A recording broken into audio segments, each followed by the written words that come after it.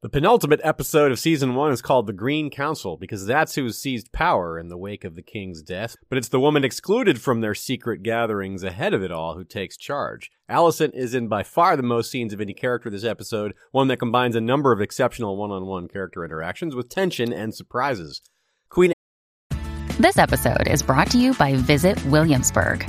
In Williamsburg, Virginia, there's never too much of a good thing. Whether you're a foodie, a golfer, a history buff, a shopaholic, an outdoor enthusiast, or a thrill seeker, you'll find what you came for here and more.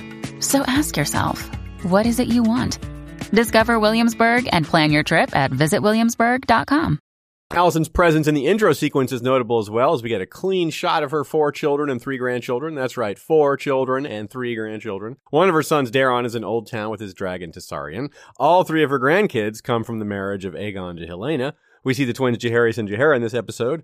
One would guess these twins are destined for marriage, as after today's coronation, they'd be next in line.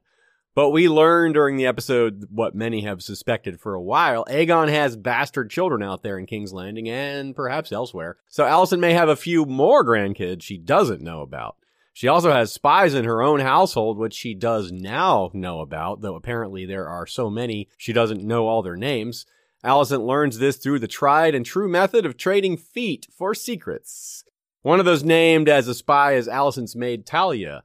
It bears mention that Lord Larys may have tortured the information out of her, or at least threatened to, as well as the information that her employer is the White Worm. Later, we see one of Larys' agents committing another round of arson like he did at Harrenhal, apparently this time one of the White Worm's establishments, probably the same place we see her meet with Otto. A young boy is the first character we see this episode, and we see him leaving Viserys' bedroom, where he goes straight to Talia to tell her that the king is dead. Talia wakes the queen to inform her, who grieves briefly before telling Talia to keep quiet. In fact, all the castle servants are rounded up and put in cells, which is why Larys had access to them. But first, Talia places a candelabra with 7 candles in the window, clearly a prearranged signal to the White Worm. We see the servants rounded up through Rhaenys' eyes as she watches them herded up from her interior balcony. She's already been locked up herself, but in her chambers instead of some cell.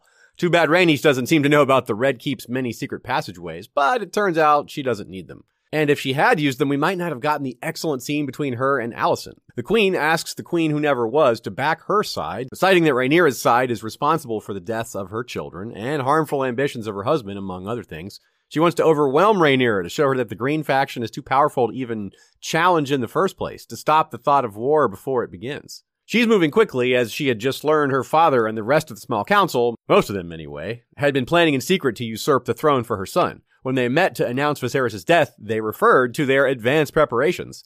Otto informs them, as Alicent informed him, that Viserys' dying wish was for Aegon to take the throne. This only emboldens the plotters, of course, but Alicent angrily points out the massive flaw in their plan that while, yes, the king wanted Aegon on the throne, he certainly didn't want his own daughter murdered in the process, let alone his brother and their children. Lord Beesbury is even angrier and calls it treason. Clearly he was not involved in the plans ahead of time, nor was Lord Commander Westerling. Criston tries to put Beesbury back in his seat and manages to kill him. Those council balls are more dangerous than we thought. When Otto orders Westerling to take the Kingsguard to slaughter Rhaenyra and her family, he refuses, resigning his position rather than accept the order. Alicent seizes this opportunity to regain the initiative, part by naming Cole Lord Commander in place of Westerling. Back in A Game of Thrones, Renly told Ned that he who controls the king controls the kingdom. In this episode, it's a variation on that of sorts, where he or she who controls the king controls the coronation. If she can get to her son first, she can control the timing of the coronation and the negotiations with Rhaenyra. If not, Otto and the council might delay the announcement of the coronation in order to follow through on their plans of assassination before the element of surprise is lost.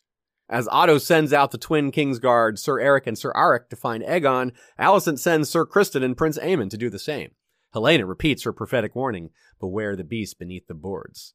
Sir Eric has been Aegon's personal Kingsguard for years now and has seen how terrible the prince is. He uses this time out in the streets to convince his brother of that, but it doesn't seem to work, even as astonishing further evidence mounts. For example, Aegon seems to prefer spending time in underground fighting pits where children with filed teeth are enslaved like gladiators, but treated worse than abused animals. And apparently he's had children with women in these establishments, with the suggestion that his own bastards could end up in these fights.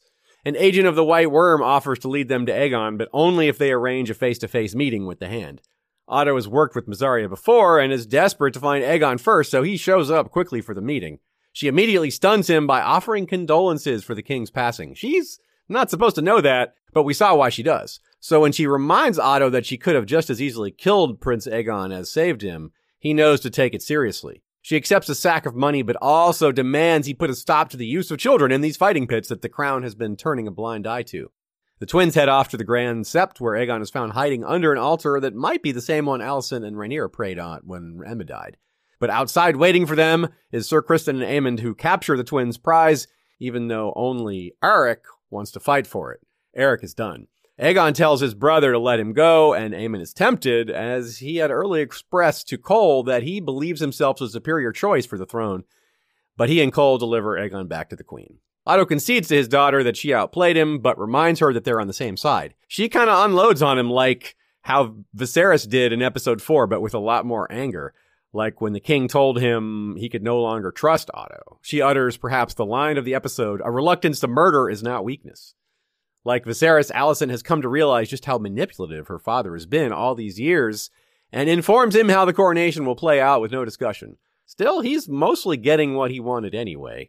He speaks to Larys and brings up his relationship to Alicent, to which Lord Strong offers the Hand the benefit of that relationship. It's kind of a bribe and a deflection about what's really going on there. Before the public coronation, Otto rounds up the nearby nobles who supported Rhaenyra and commands them to bend the knee to Aegon. A few refuse and are presumably sent to the Black Cells. Lord Caswell, who had previously shown allegiance to Rhaenyra, bends the knee so that he can sneak away later, but Lord Larys catches on to this, and he's hanged for treason. The body is seen by Rhaenys, who is freed from her room by Sir Eric. Though she wants to go to the Dragon Pit, he tries to lead her to the dock, saying they'll be expecting her there. He seems unaware that the coronation will take place at the Dragon Pit, and ironically, they are separated by the surging crowds toward the Dragon Pit. The crowds don't know yet why they're being herded, but Rhaenys does, and she smiles as she realizes that this will give her the perfect opportunity to reunite with her dragon.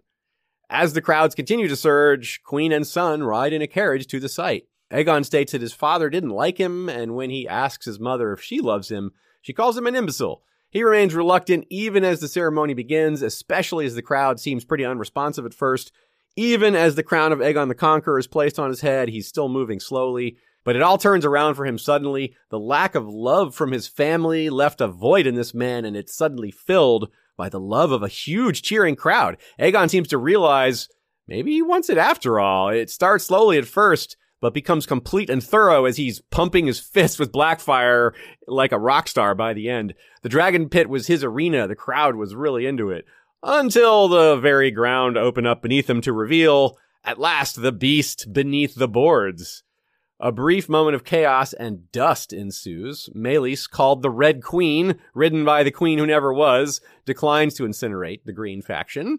Maybe that'll be a mistake, but perhaps she thought mercy and peace were still possible. Perhaps she's simply on no one's side at this point. Perhaps she simply doesn't want to be a several times over kinslayer. There were innocents on stage as well. All this could hang over her descendants for generations. Regardless, that's where it ends, with Meleys flying off.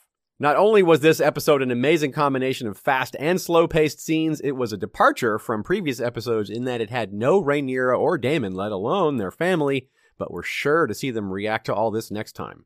Join History of Westeros on YouTube during the season every Monday at 6 Eastern for a much more in-depth review of each episode, and every 3 p.m. on Saturday as we look ahead to the next episode while mixing in discussions from the books with guests. If you can't make the live streams, you can watch or listen to the replays anytime afterwards. They'll also be available wherever you consume podcasts. Alongside our House of the Dragon coverage, you'll find that over the last 10 years, we've created hundreds of other episodes about A Song of Ice and Fire, Fire and Blood, Dunk and Egg, and everything else Westeros, Essos, and beyond, past, present, and future.